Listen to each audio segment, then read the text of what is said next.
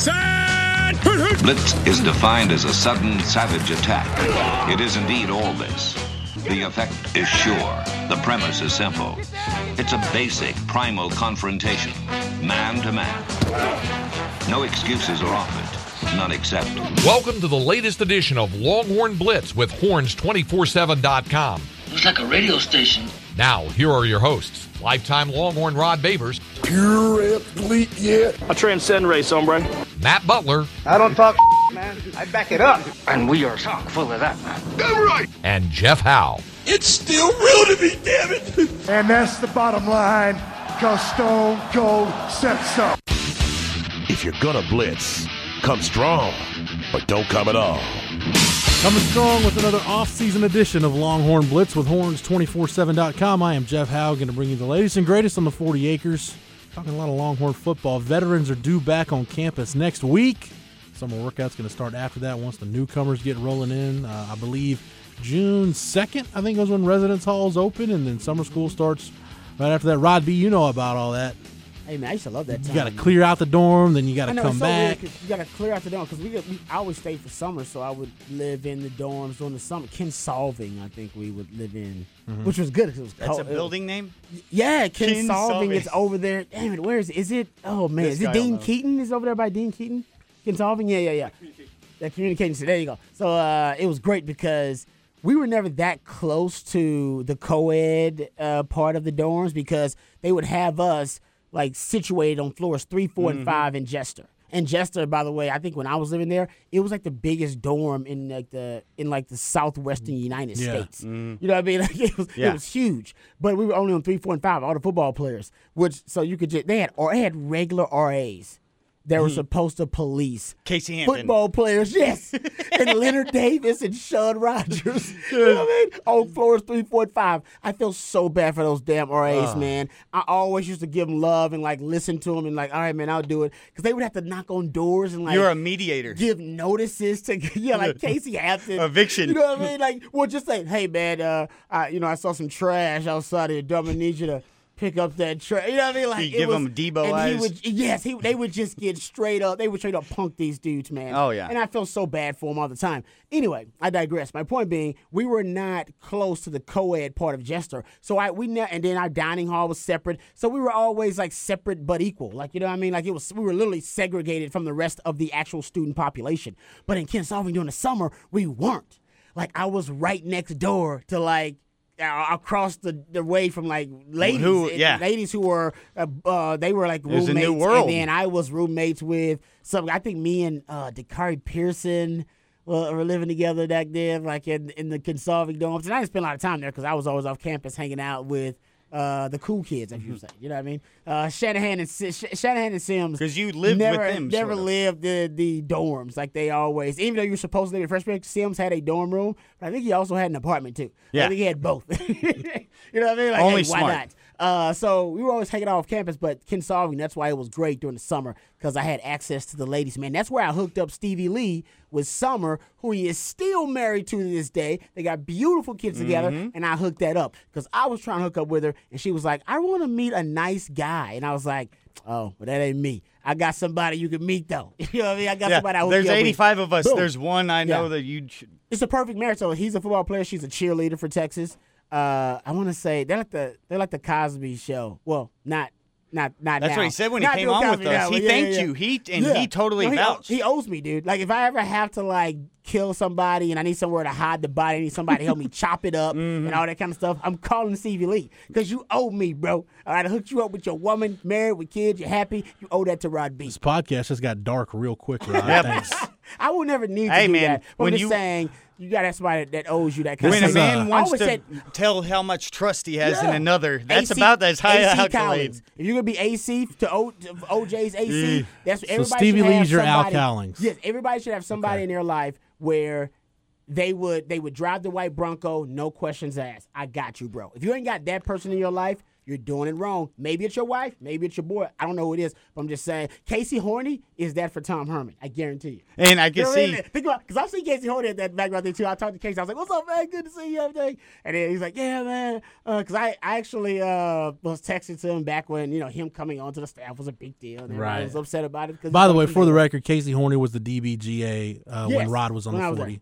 So I know Casey really well. And I've said, hey, man, Casey probably tweeted something stupid, didn't make him a bad guy. I know he's a good dude. But I was talking to him, and I was like, how much love you got for Tom Herman? He was like, man, I love that guy, man. It's AC. Like, he would drive the white Bronco for Tom Herman. Kindred spirits. Like, boom, no question. And the one difference, though, between... But he also say, like, when you do a favor like that for somebody, it's, that's you're in deep. It wasn't until the 30 for 30 pact on OJ that I found out, though, because your Al Cowling's metaphor is exactly a good comparison, except for the one fact that in high school, he actually had OJ steal his girlfriend in front of his face and never reacted. And then that's where the subservient level came after that. OJ did take his woman. Yes, OJ did not treat Al very well. True. And Al actually jumped in front of OJ when somebody tried to shoot him and they were mocking they would shoot him, and Al jumped in front of him. Since we're talking OJ, my theory about the OJ, all this kind of stuff is with the, Kris Jenner now, but she was Kris Kardashian back then, and Marcus Allen is involved in all this too, and AC. This is the kind of good stuff you get on Longhorn Blitz. They were all it was like the 70s. It was like 70s and 80s. They were all swingers. Oh yeah, that's why, and it got out of control. Like they were all just swingers. Partying. The Kardashians, Marcus Allen and his woman, who's on the Housewives at one point. AC, L.A. That's cocaine why they were all and so money. Close and weird. Boom, it was cocaine and swinging, and that's just my theory. And then it got out of control when OJ started hearing that Marcus Allen was banging his woman. And AC may have been banging her, and other, and that Kris. That's why Kris Jenner may actually have had Khloe Kardashian. There's some DNA. I got all that kind of stuff. That's why it's all like interwoven. It's because they were just swinging out, they were having a good time, and OJ got a little jealous, man. OJ got jealous, and that's what OJ shady. The bigger, younger version of him. There you go. Well, we're going to talk about Sam Ehlinger and some other stuff on the show this week. From OJ to Sam Ehlinger. Yeah, we're going to try to make that segue. Let me bring in the rest of the team. He is the master of the soundboard, the drop machine extraordinaire. No longer the man behind the glass, but the man that sits to my right. He is at the controls. If it were not for him, this podcast would be awful. He is Matt Butler. Matt, how are things, man? Doing well. I thought we were supposed to be in severe weather time right now. I wish we were. These my dad's called the things behind us thunder poppers because you have a big amount of humidity, so a chance of rain. But pretty dry right now. Now, you said drop machine extraordinaire, and I don't have my old drop machine, but I did transport a lot of them. And as I was walking in today, and I was thinking a Big 12 tournament, and I just started laughing out loud. I know exactly where you're going with because this. I immediately started to think. The first thing I think of when I think of Big 12 tournament, it's a game against Missouri, and it was Mr. Bill Little, and I played that sound for you the other day. So there's an inside joke among Longhorn fans that we don't make fun of dying or make fun of cancer, but when we laugh when those are involved, it's a Bill Little reference. And so we don't sort of mean an to inside joke. We don't mean to demean Paul Splittorff either. Oh no, the Kansas Cityan. It happens. God, that's such a great moment in radio. A man who loves a good soundbite. He loves a good drop. He can talk about his OJ theories and all kinds of stuff on this show and on the Rodcast each and every day on 104.9 The Horn from 1 to 3 because he is our Renaissance man and he is our lockdown corner here on the show. Lifetime Longhorn, 2002 UT All-American, 2002 semifinalist for the Jim Thorpe Award, 4th-round draft choice of the New York Giants in 2003. Spent his NFL career with the Giants, Lions, Bears, Bucks, Broncos, and a year with the Hamilton Tiger Cats of the CFL, who now... That's right, baby. Now have Johnny Manziel under contract. Give it up, baby. So the degrees between Rod B and Art Briles and Johnny Manziel, it just that weave gets woven even tighter. But when he was done in Canada, got himself back to Austin, Texas, under 40 acres, where he earned his degree. If he knew where his T-ring was or was in possession of one, he would wear it proudly. Nevertheless, he is a card-carrying member of DBU. Number 21 in your program, number 1 in your hearts, Mr. Rod Babers. Thanks for the intro, brother. Always make me feel good. Rod, it's interesting, man. I filled in on the afternoon show. Kevin Dunn was on vacation last week, so I sat in with Chad last Thursday. Went to the Houston Touchdown Club. You remember that trip I was telling you last week? I was like, should I go or not? I ended up going. I'm went glad to Houston, you went. I was like, you got to go check that out, man. Craig Way was down there? Craig Way was emceeing the banquet. Everybody and was there. CDC was there. Yeah, got a little time with Tom Herman. Yeah. And then drove back into the afternoon show. And I don't remember if it was the afternoon blitz or voicemails, But somebody requested that I do the Rod Babers intro from this podcast on the afternoon show. No. That's awesome. So that's the really best intro cool. I've ever gotten. I didn't know the intro was that popular, but I'm glad people like it. No, so. it's almost like a wrestling intro. No, like yeah, it's I was just- about to say the same thing. You it's have the like- roots, it's and yeah. like it's a subliminal thing really that there is. is a buildup that you come with. I know. That if you are just from that 80s, 90s kid era, you're used to almost everything being presented that way. I'm gonna have you like record it for the Rodcast one time. So I guess Like, what introduce Paul me. Heyman is to Brock Lesnar, I am to Rod Babers. There you Boom. go. I'll take it every damn time, brother. No, Rod- it does make me feel good though. I love the intro. Rod is a much better mouthpiece than Brock Lesnar, though. I'll tell you I that much. appreciate that. See, there you go. That means a lot. I don't to think me. you're as much of a badass as Brock Lesnar. No, I would say in mouthpiece ranking of DBU, Quandre is probably at the top, but I would say your boy, I might be You're in the up top there, 10. Rod. I Right might be there in the top was. I 10, assume Vasher was top up 5. there. Vasher could talk some trash, yeah, but there's some guy. Brian Westbrook apparently was a notorious trash talker. When you can provoke Roy Williams into throwing hands on the practice field, Yeah. I'd say your Boom. game is up I've there. never seen and I was a wrestling Williams fan angry. anyway, so I knew how to just get ridiculous with it. Rodby studied the Macho Man Randy Savage and Ric Ric Flair. Flair, boom, yeah, Macho Man. Macho Man's mouthpiece underrated, man. Yes, Very underrated. Yeah. Sometimes you didn't know what the hell he was talking about, but it sounded cool. Exactly. That was something. Something I learned Which also. is like all of rap now. You know what I mean? Yeah, Like, there I you don't go. know what the hell he's talking about, but that sounds really cool. And I also learned in that Andre the Giant 30 for 30, the one person Andre the Giant didn't like that Macho Man. that was random, He was too. too fake for him. He didn't like the flashiness of this up and coming youngster. Really? So am, Yes. am I to believe that this generation of hip hop artists were influenced by the Ultimate Warrior? Because he was another guy that had promos that he's just ranting and raving. I'm like, I don't know what the hell he's Well, talking now about. we Like know, now when yeah. you like kids now, like if you're like in that 19 to 21, 22 range listening to hip hop now, are you going to look back 20 years and be like, I don't know what the hell that guy was talking about? No.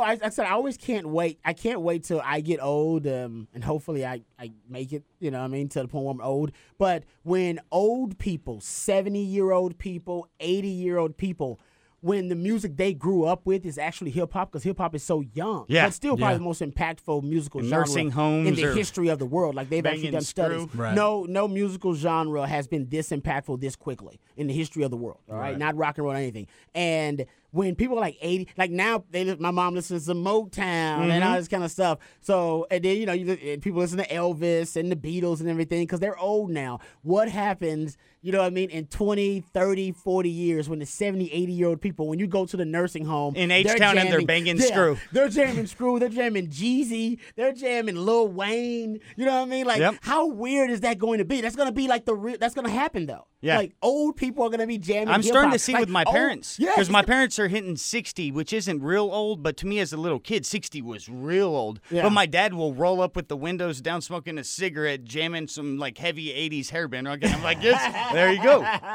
Yeah, give me AC/DC. I was going to a There you family go. thing, and he wanted There you to go. drive around so we could hear the end of the AC/DC song. And Yeah. it's like evolving towards that. One more decade, and you get 90s, and then that's where you're That's at where whenever yeah. they're bringing Nirvana is the classic. I just think rock and roll is not weird because you get old people that are playing concerts. Old rappers don't exist. yeah. The old rock and roll Run guys, DMC. they tour forever. They tour forever. They're in their 60s and 70s. Like, yeah, we're getting the Eagles back together. It's like, damn, how old y'all has got to be when y'all perform. Hip hop artists, after 40 years old as a hip hop artist, it's not cool to Run see you up there DMC's it. rapping about pimping and rapping about drugs and going to the club. It ain't cool. That's why now Snoop Dogg is working with Martha Stewart. That's why Ice Cube now is doing family-friendly movies. That's why Ice-T is now going from cop killers to playing a cop Yep. on TV to Ice Tuola. Cube. You know what I mean? Like, you have to transition as a rapper. That's why it's going to be even more ironically profound and weird to see old people. Like great old people jamming like NWA. Yeah. And jamming like, you know what I mean? Like Yeah. straight. That's what they're going to be jamming when they get old because that's all we know. When I get old, I'm jamming Tupac. Yeah. I'm going to be jamming Hail Mary at 70. If I'm That's at 70, awesome. and my kid's going to be like, that music's stupid. And I'm gonna be like, well, hey. Cool to me, man. Yeah. Tupac. That's what's going to be See, weird rap about it. may be Sorry that for a first random rant one, about though. hip-hop and old people. I think rap will be that first one, though, that will follow that 70s rock movement where you didn't have what you were saying until the Stones and Zeppelin and those happened. And then we've got to see that first generation of true old rock stars because before was Elvis or whoever. So true. now that's only 20 years removed from that Tupac crew and the Snoop crew. So, yeah, it's going to be very fun to watch. Snoop too. People watching. Random.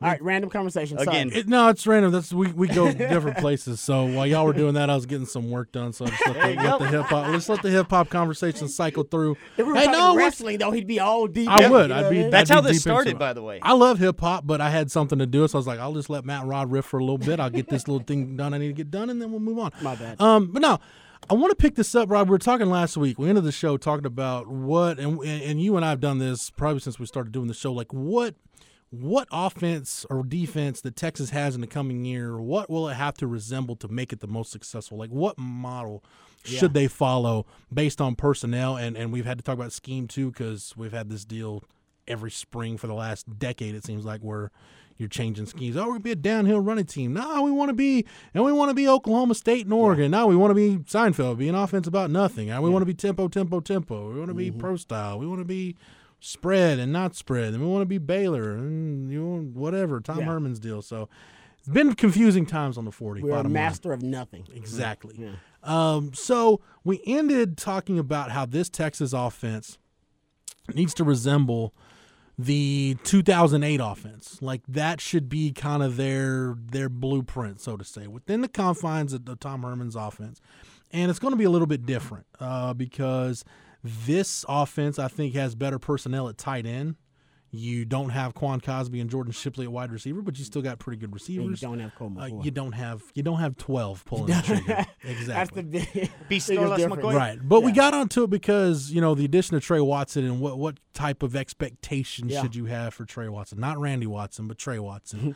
Randy Watson, yes. Thank you, Rod. I appreciate that. I was waiting on one of you two to drop in with that. But anyway, so the expectations for Trey Watson, we kind of looked at Duke Catalon's numbers, Tom Herman's last year at Houston. We went back to 2008 and looked at Chris Obaniah's numbers.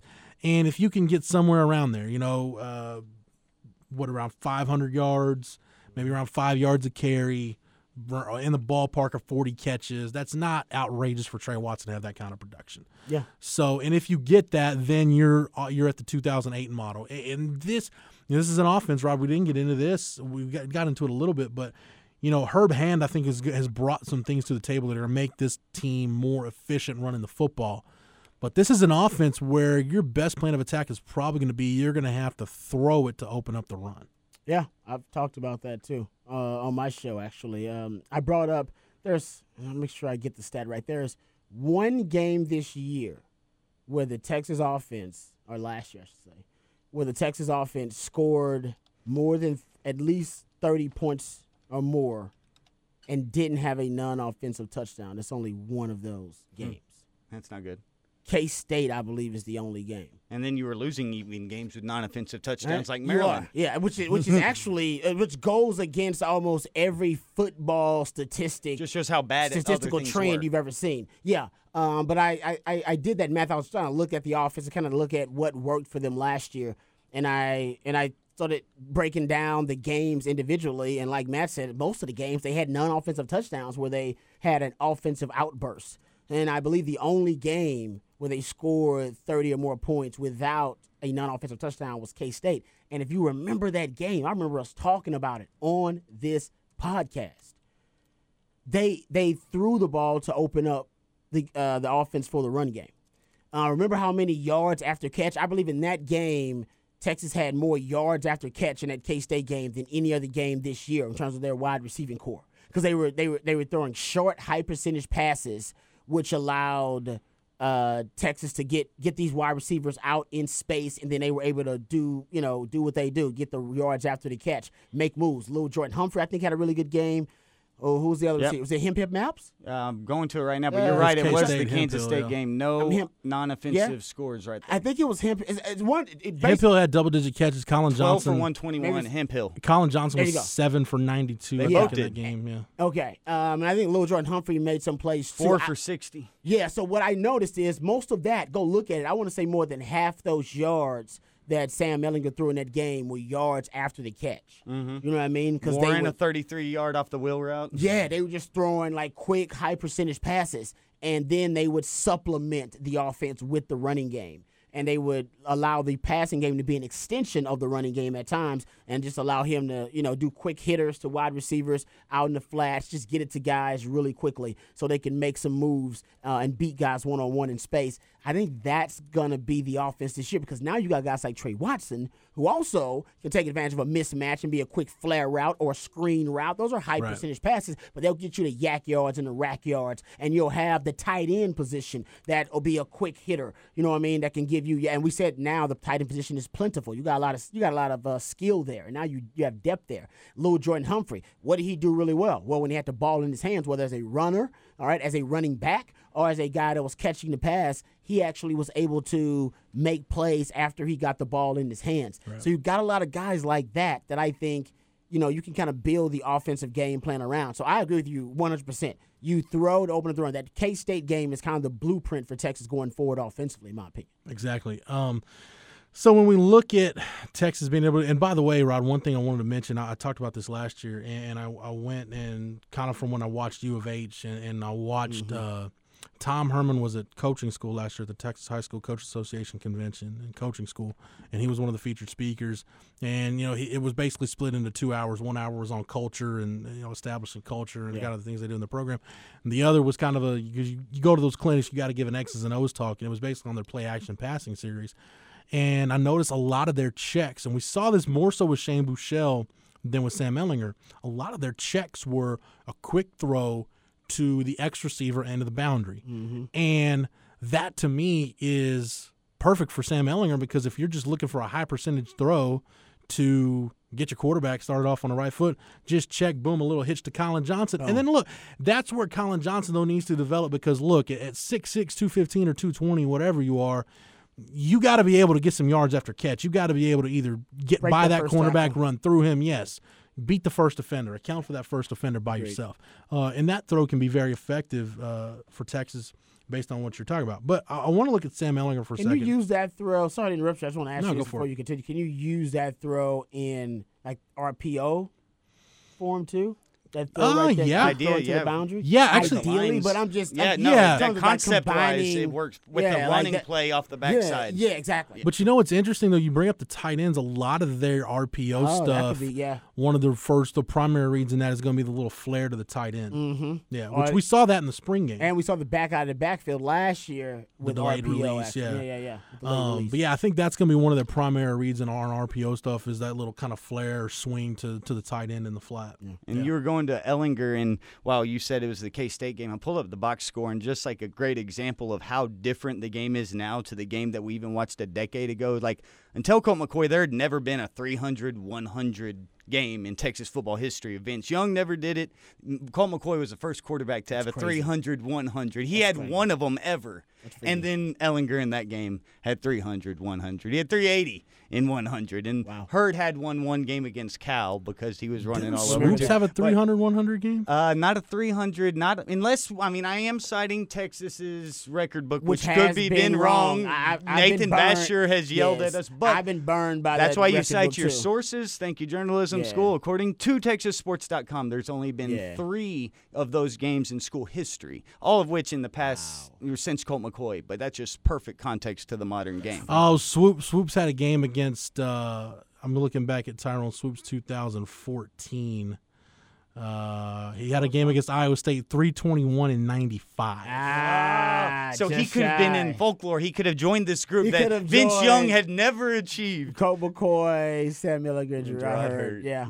I think you said it's more of just the modern game. I think it's more insight on the modern game. Man, you look at Tyrone Swoops though in 2014. Just looking at his game logs, you forget that in that Oklahoma game, he threw for 334. Yeah, but see, and that's why game script's so great because I noticed it's so much more in daily fantasy. But if you fall behind early by throwing a few interceptions and spot them a 17-3 lead, it's a lot easier to throw for 300 yards when you're trying to come from behind and the defense is they're giving you certain things. Exactly. So you have it's funny when you see quarterbacks' production actually be most caused by their own mistakes. Yeah. If they dig a hole like in Matt Stafford's like that, and Romo was like that to a certain extent at times. Romo was his own teams. Yeah. You're like so good that you can get them back above average when you should just be getting beat down. So here's my kind of like that sometimes. Here's my deal with Sam Ehlinger. When I look at him, and we all agree, Nobody's expecting him to be 2008 Colt McCoy. Now, if he is that, it would be, amazing. Number one, a complete surprise, and number two, we'll all be jumping for joy because it means this program has finally found a quarterback. We're in the championship game. I've always said, and I don't know if we discussed on this show, the ideal quarterback for Tom Herman, I've often said, is Colt McCoy. I agree with you on The that. ideal guy that he wants, like, and you go look at it, the way a coach recruits quarterbacks or whoever he brings in for his quarterback, it'll tell you a lot about that coach and the way he thinks and what he prioritizes. If you look at the quarterbacks who Tom Herman goes after, because he doesn't necessarily go after always just the top dogs. Like, he just kind of has crushes on guys. He likes guys. He likes their skill set. Fit. Whatever. It's a fit, whatever, compatibility. Colt McCoy is his ideal quarterback. That's his dream quarterback. Right. So you look at where Sam Ehlinger is in the pecking order, though, Rod, in the Big 12. And this is a year where there's a lot of turnover at the quarterback position within the conference. Oklahoma State's breaking in a new quarterback. Oklahoma, it's probably going to be Kyler Murray, unless if he gets drafted high enough in baseball, which that's going to be maybe the most interesting storyline in college football to follow this summer, especially with the draft right around the corner. TCU's going with Sean Robinson, with Kenny Hill out. So you look at the pecking order quarterbacks in this league, and really after Will Grier, it's kind of up for grabs as to who the next guy is. And you look at Athlon's All Big 12 team. Athlon is the first publication that I've seen come out with an All Big 12 team. I saw that. And they go 4 deep at each position group. A lot of work. And their first-team quarterback is Will Grier. Second-team quarterback is Charlie Brewer from Baylor, right up the road here at Lake Travis. My mom taught him. Kyle Kemp at Iowa State, who I think is a really good quarterback. And then Sam Ehlinger is the 4th-team quarterback. And you might say, well, his 4th-team All-Big 12 is not that big a deal. But, Rod, if you get to and this is all based on projections on how these guys are going to perform. That's how Athlon does it. They don't necessarily look at last year's stats and kind of just plug They'll guys project in. What right. they're going to trying throw to for this project. year. So they're projecting a big season for, say, Baylor's passing game. So if Sam Ehlinger ends the year as a top 4 quarterback in the league, what would you say happens to this offense? And I think he could do that. Considering, he could be as the you best pointed out, in the context of the conference. Considering like the quarterbacks that left the conference, Mason Rudolph, Baker Mayfield, most notably.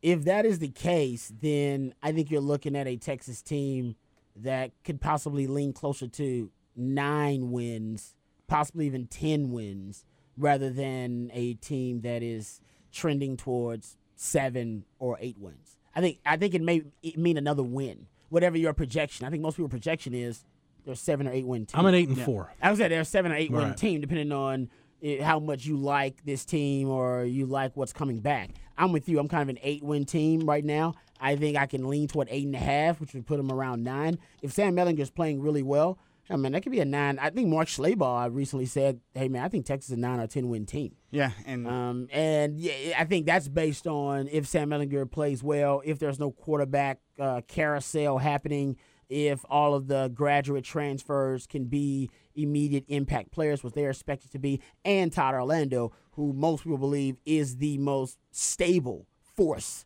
all right, on the Texas campus right now with the Texas football program, that if he continued to show his defensive genius, Texas will be an 8 or 9 win team. Not necessarily because Texas is that good, they're trending in the right direction, but because the Big 12's quarterbacks, right. their perennial veteran quarterbacks have left, most notably Baker Mayfield and Mason Rudolph. Yeah, and that's where it's always good if, say, the rest of the conference's quarterbacks aren't returning. But in the modern age, too, I'd say that right now is the time where it's the least amount of impact than it's had compared to a decade ago. A decade ago, new quarterback coming in, you weren't necessarily expecting decent production. Nowadays, you have guys come in and with just the modern offenses and freshmen Right. being able to contribute, it isn't what it used to be. A decade or 2 decades ago, that was a huge deal. This year, maybe not as much, but still worth noting. 5 of the Big 12's top 6 quarterbacks in passing yards per game graduated or transferred. For Texas' 2018 schedule, Todd Orlando will have, I think, 6 offenses that he'll face that lost their primary signal caller last season. So it's good for Todd Orlando, but it's bad for the Big 12, but it's good for Texas.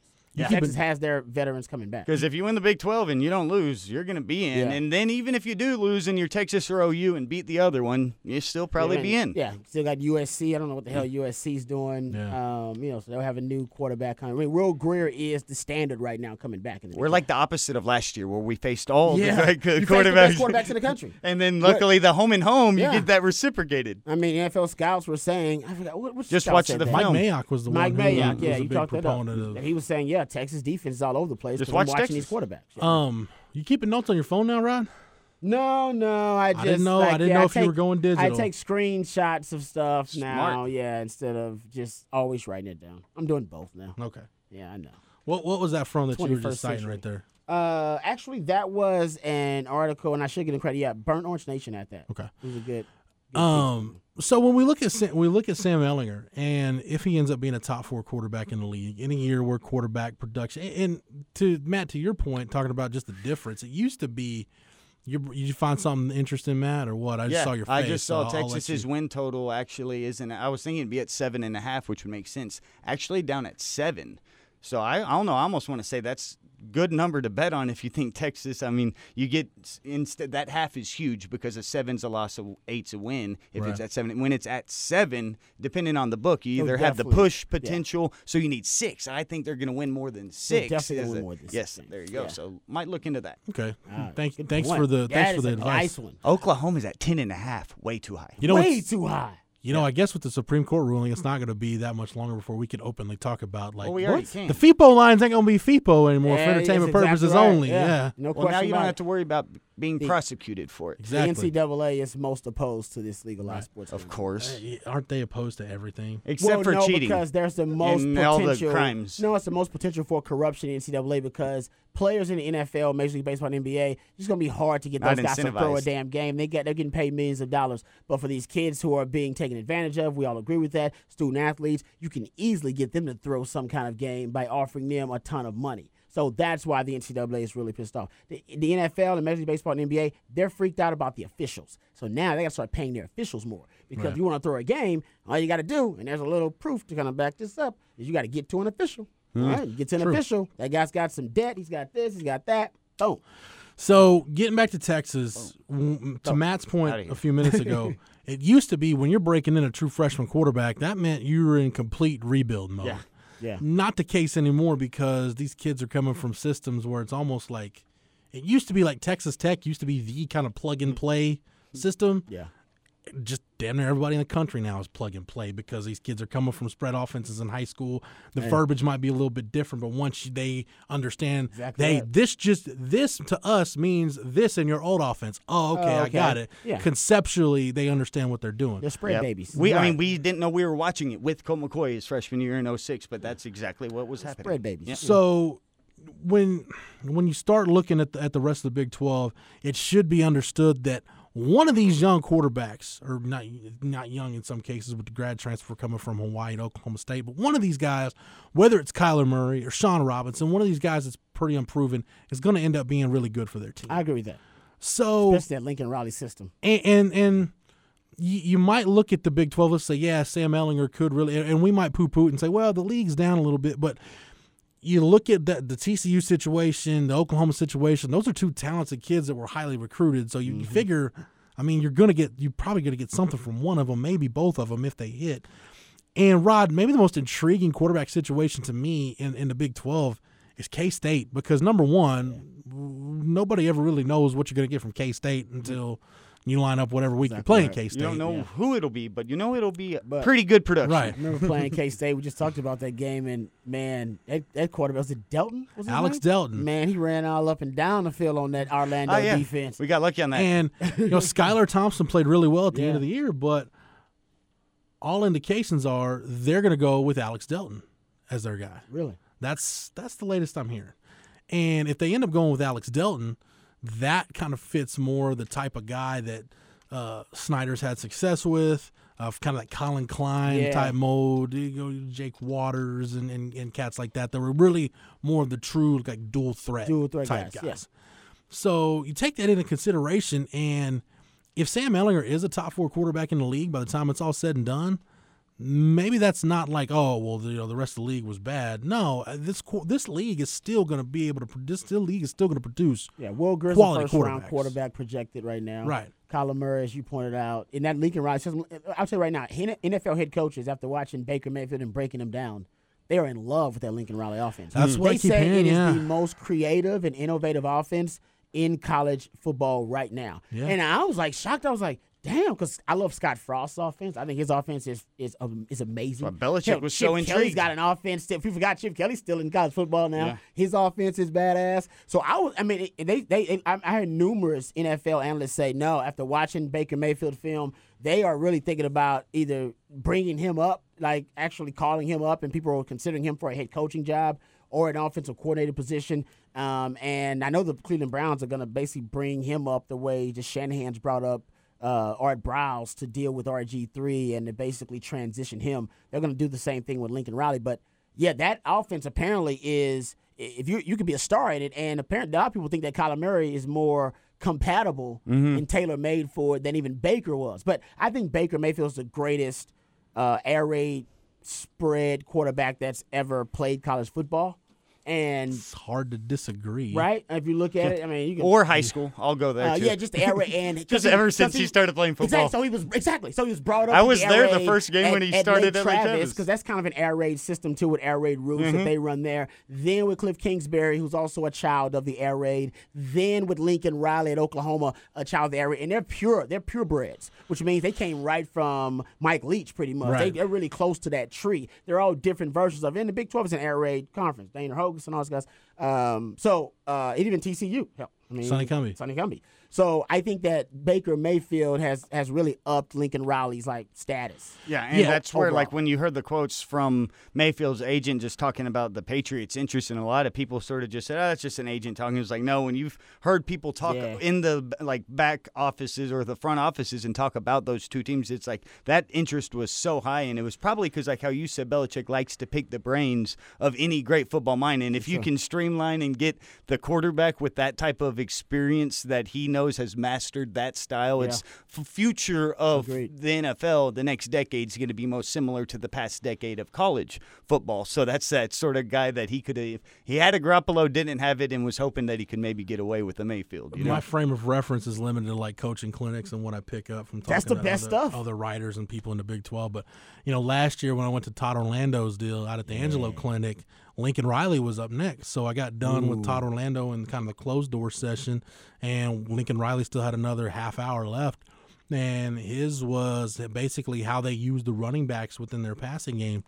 And you're watching cut-ups and watching them explain it, and you're like, man, this is some sophisticated stuff that I haven't really seen. And you watch it how he's explaining it, you're like, man, this is some next level stuff right here. Exactly. And that's why people who don't know about the air raid and its roots, there used to be a stigma on it that it was so simplistic, and that's why the quarterbacks don't work in the NFL, because they're not doing anything. The truth is, you ask Mike Leach, every quarterback from the Mike Leach era has a story about Mike Leach yelling at them and cussing them out for not taking hold of the ownership of the offense at the line of scrimmage and calling their own plays. And the evolution of it. Exactly, because once I teach it to you, then it's your system. It ain't mine anymore. That's why all the best offensive coaches in the country right now are Mike Leach disciples. Right. Because he gave them the offense and the keys to it long ago. So now NFL teams are just starting to learn that air raid quarterbacks actually do call a lot of protections at the line of scrimmage. They do actually change the plays. It's not as simplistic as most people assume that it is. Can I give you a good example? Go ahead. When and this speaks to why Will Greer is valued as an NFL prospect now, having played for Dana Holgorsen. When Dana Holgorsen was the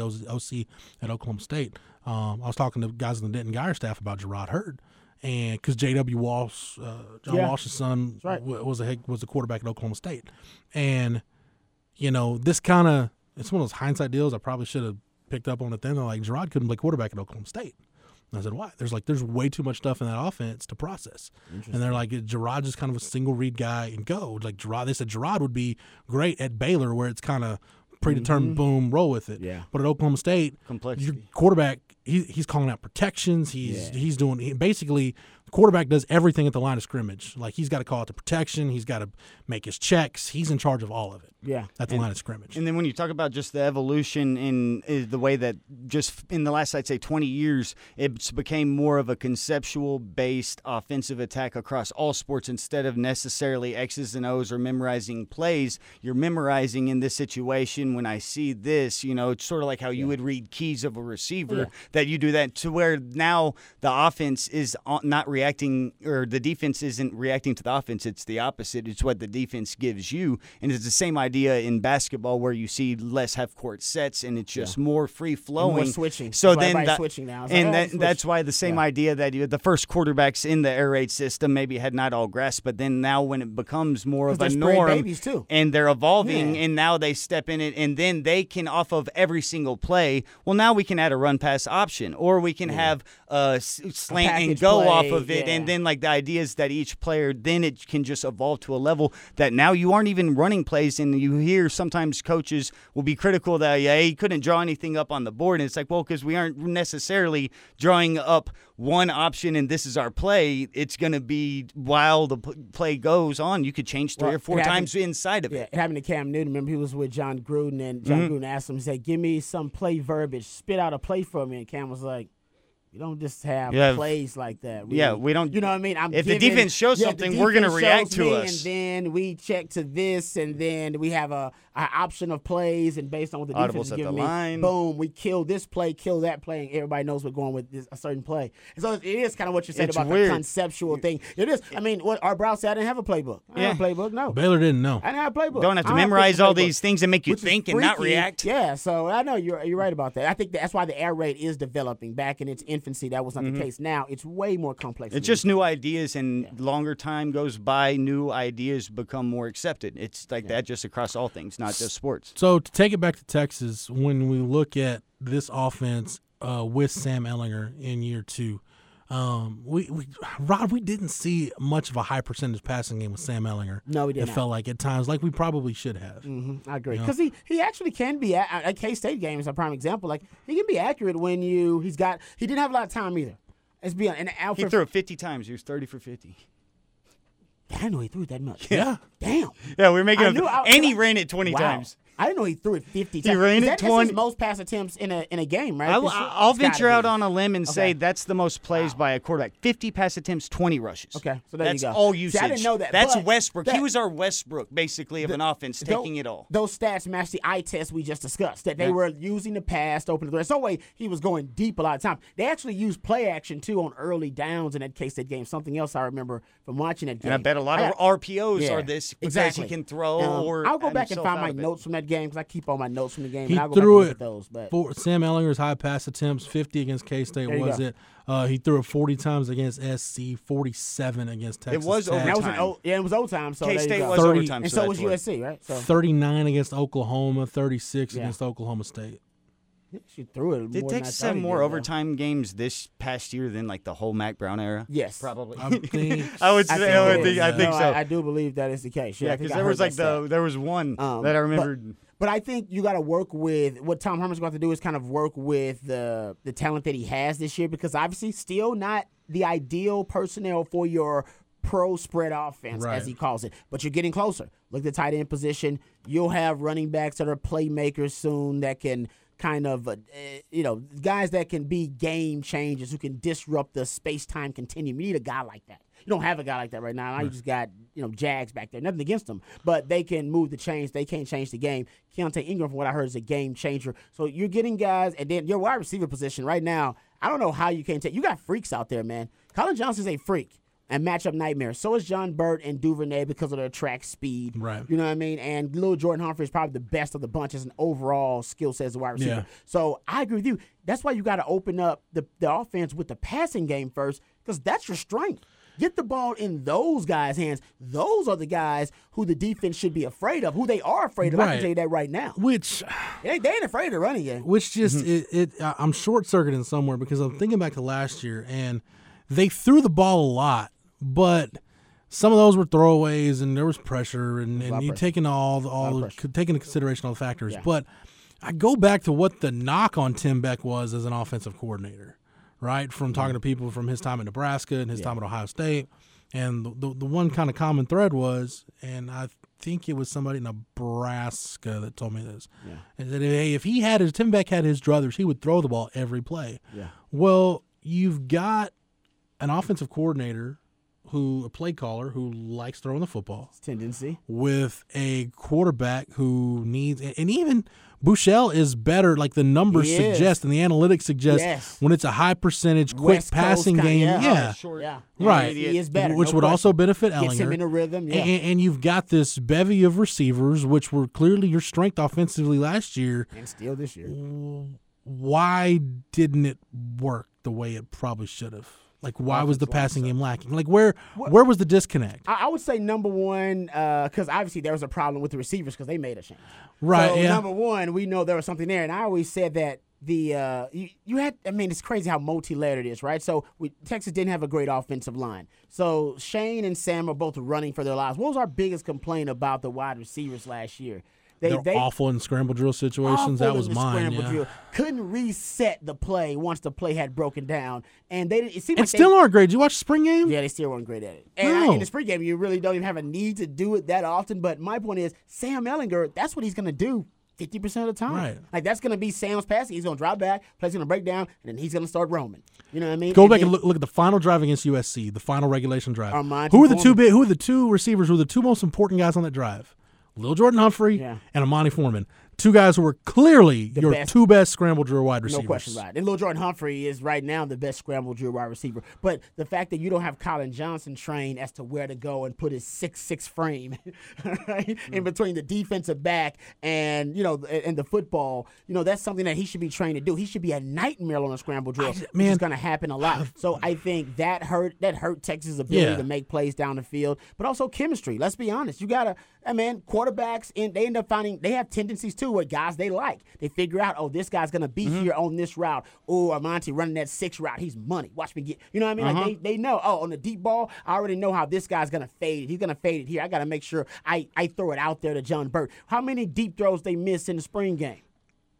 Yeah. Deep ball. You know what I mean? Like early on, a couple. Like, damn, man. How you overthrow a track star? How you overthrow John Burt? Right. Exactly. So I think a lot of it is chemistry. You gain that when you are the guy and you're working with the same players over and over again. That hasn't happened with Texas because we're still in a quarterback competition. Yeah. So is this just as simple as being able to, and we talked about it, whatever Tom Herman tells us publicly doesn't really matter in terms of who his starter is. No. But if it's Sam Ehlinger, I think you got to make that decision pretty early in camp that he's your guy.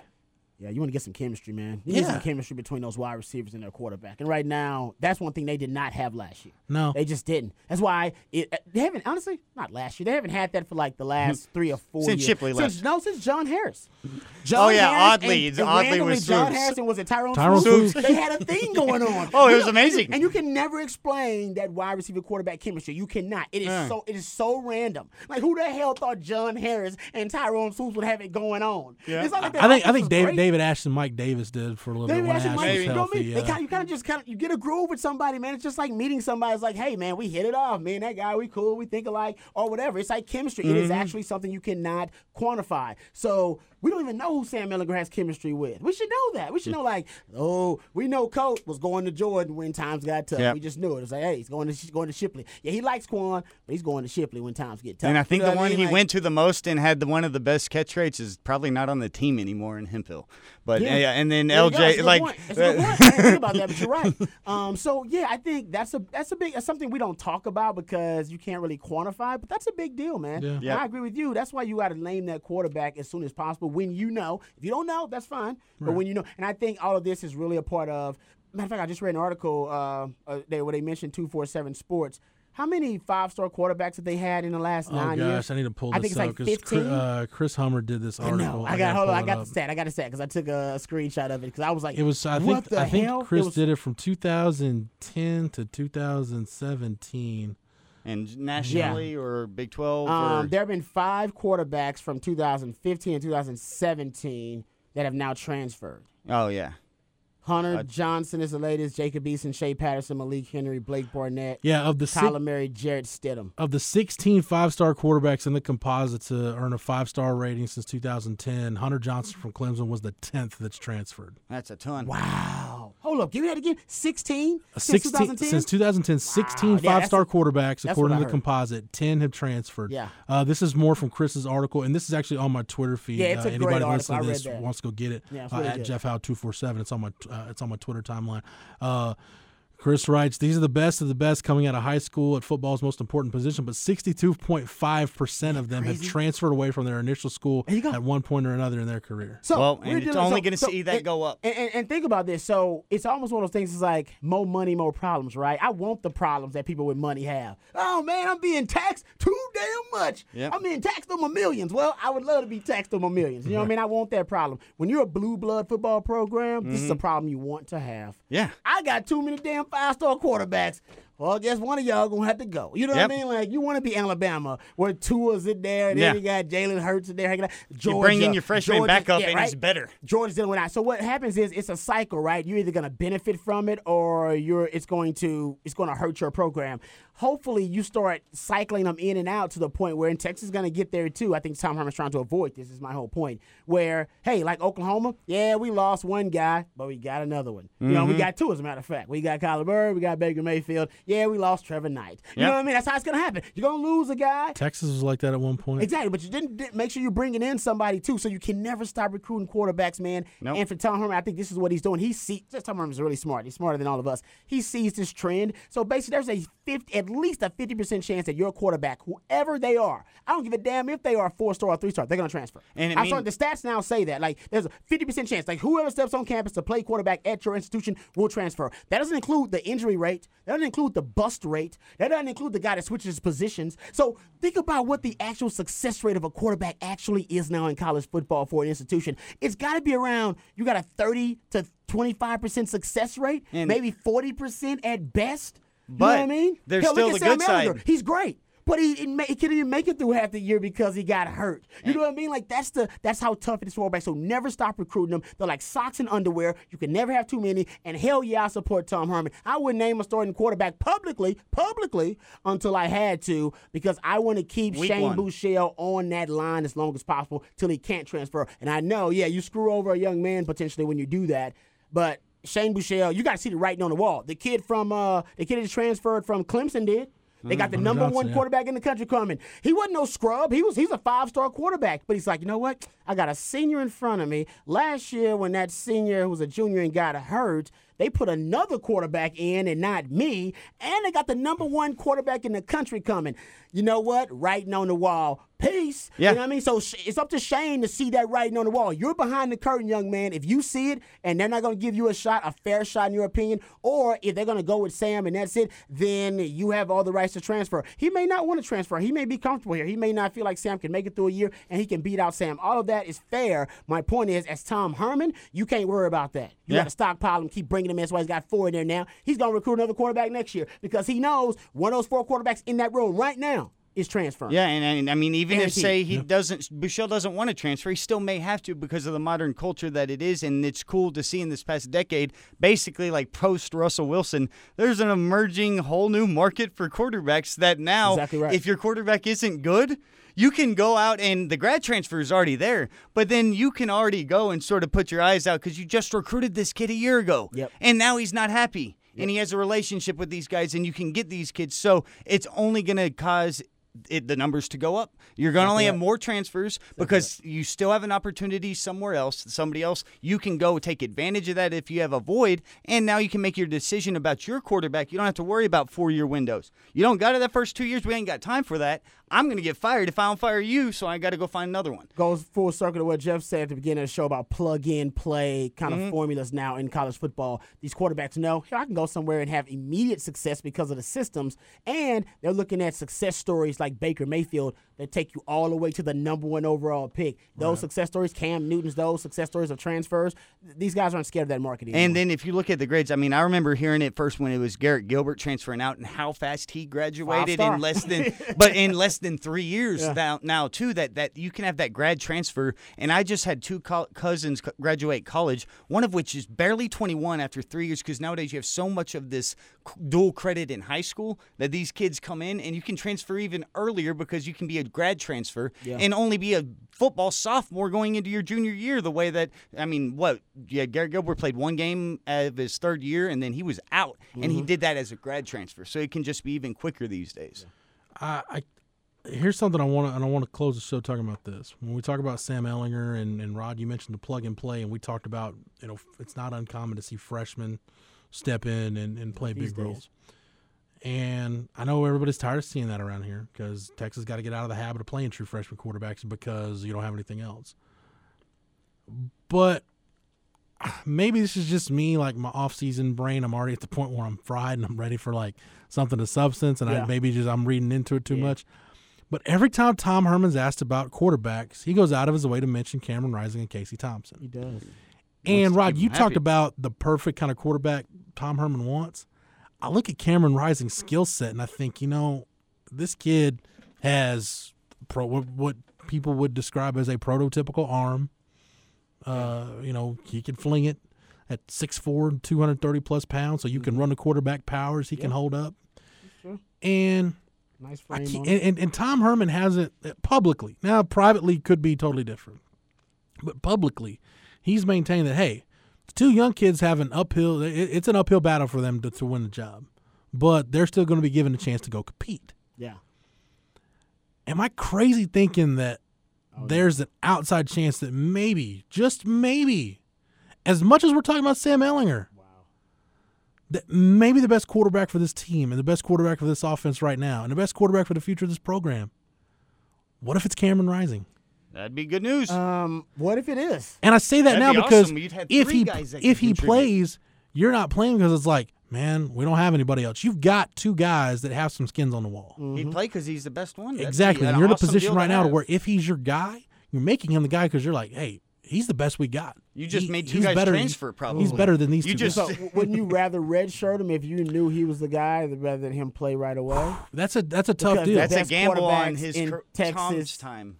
It is. Well, I think we all agree Tom's safer than Charlie was, so Tom will get 5 where Charlie only got 3. Even if he's just in that case, then yes. But would you rather redshirt him because that guarantees you your Colt McCoy or your Vince Young if you see it in this guy and you've seen it before, because those are the most transcendent quarterbacks in Texas football history. And if he leaves early, great. That means he's that damn good. But you only get 2 years. If he leaves early to go to the league, True. If he leaves early to go to the league, that's a more money, more problem situation. Point being, that's a problem I want to have. I want to have the problem where, oh man, he might be good enough. To go get drafted top 5 in the league. Let's think logically about this, though. You know what I mean? So logically, I'm just saying, Chris Sims, if he redshirts, he's a better quarterback. We all agree. Yeah. Okay. So ideally, you would like to redshirt those guys. That puts you out of the cycle of bringing guys in and having them play right away because you've been in quarterback hell so long.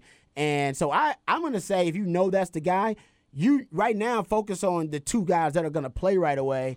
And I would focus on redshirting that kid because right now all you're doing is mucking up the quarterback situation. You make him, if he ends up becoming the starter, and I'm not saying that if he's the best quarterback out there, period, then he's the starting. But he's not the best quarterback out there. He's not. If he was, we'd know that by now. Right. You know what I mean? That would have come out. He's not the best quarterback out there. So my point is, it's hard to imagine that happening in these 2 months leading up to camp. Exactly. Right. So even if at training camp he's getting close to their level, you're like, damn, man. No, you're right about that. He's pretty close to Shane and Sam already. I would redshirt him. Yeah, because there's no upside there if it's the same. Yeah, because let me they're ask close, you this. and that means next year he's going to surpass both of them, and then that's when I'll make that kind of move. Let me ask you this. Right now it's too much risk and less benefit. Your last year on the 40, you were on the practice field with a young Vince Young who redshirted. Yeah, I remember that. Yeah. Was it? Is that kind of where you're thinking, where you look at him and everybody knows, but you're really investing in the future? We know.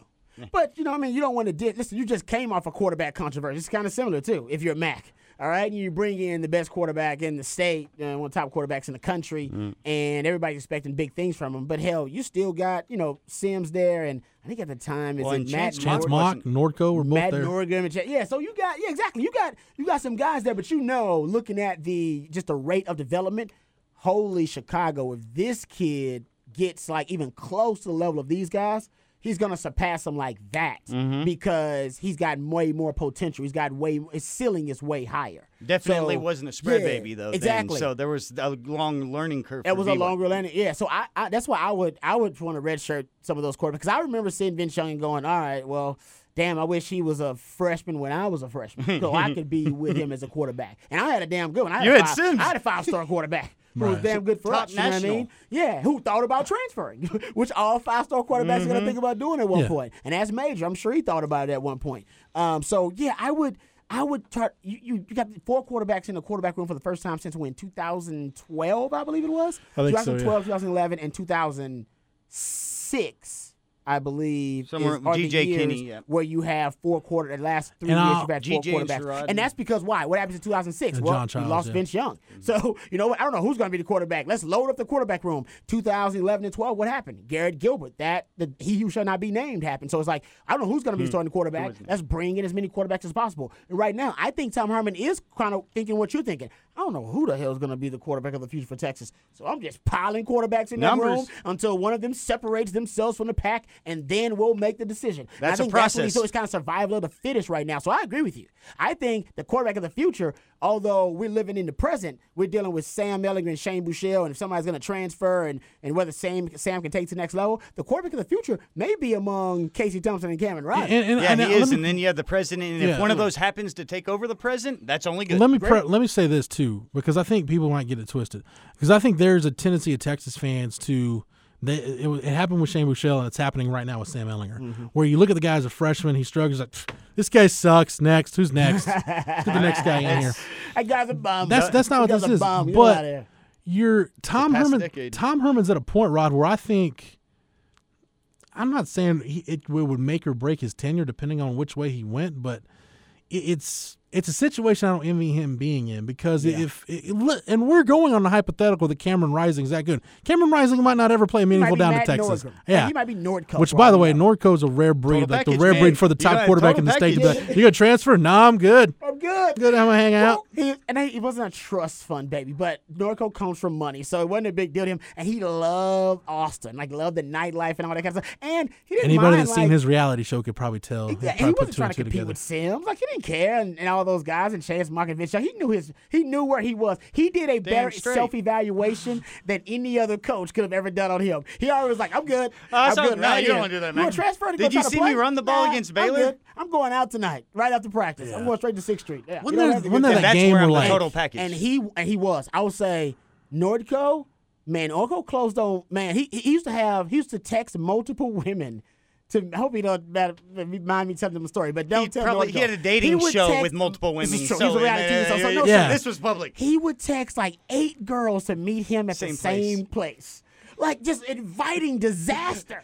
Because And he would- wants them fighting Yeah, him. he would like invite them to this reality show like Brawl. was ahead of his time, it was man. like he was the Bachelor, and all these women were coming to defend for him, and it was the craziest thing. But it would work every time. He would leave with like 3 of them, and they were like, "Oh, what are they going to do? What the?" Which And ones dude, worked together? He was. That's why he was classic. That's why he was. So a total Nordco was clearly ahead He was of close his to the time. deal. Yeah, he was. And a rare breed, and we don't see guys like Nordco anymore. So anyway, I just want to restate. I'm not stating this. We're going off the premise that Cameron Rising is the guy for the future. Maybe he is, maybe he isn't. But if you're Tom Herman, you're at that point in your tenure where it could go a number of different ways. If you decide to stick with the 2 vets, as you said, Rod, and redshirt the young kid, well, what if you have another 6-6 year? Yeah. Then you're kind of loading up the pressure for year 3. Right. Or what if you decide to throw the young kid in, and it doesn't work, and then you've got another true freshman quarterback that I don't know how this kid's going to recover psychologically and everything. He got beat up a little bit. Roll so the dice. yeah, it's a risk. And it goes back to whether you're talking about recruiting, player development in college, the draft, or player development in the NFL. Man, until you put the ball down and a guy gets behind center and the bright lights are on, You don't know.